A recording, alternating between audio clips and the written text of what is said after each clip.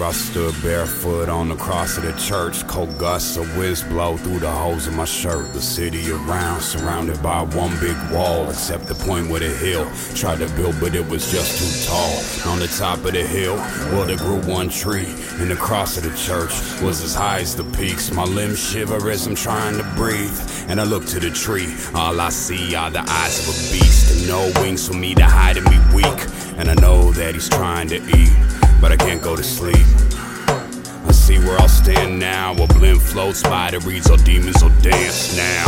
The beast got wings though, flies across the sky like the devil's own angel. Then he landed from the air, standing here right in front of me. Blood, sweat, and tears drip from his wings ugly.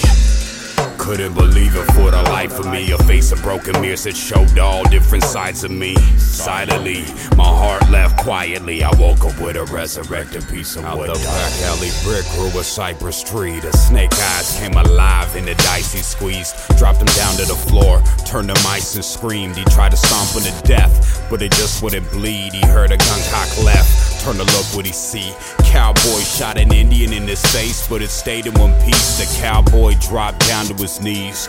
The Indian scalped his body and turned into a beast. The forest grows and it swallows the streets. We're back to hunting in the gathering of all that we eat. The sun's a distant memory. We live in darkness and sleep, and I'm walking through the garden with Eve.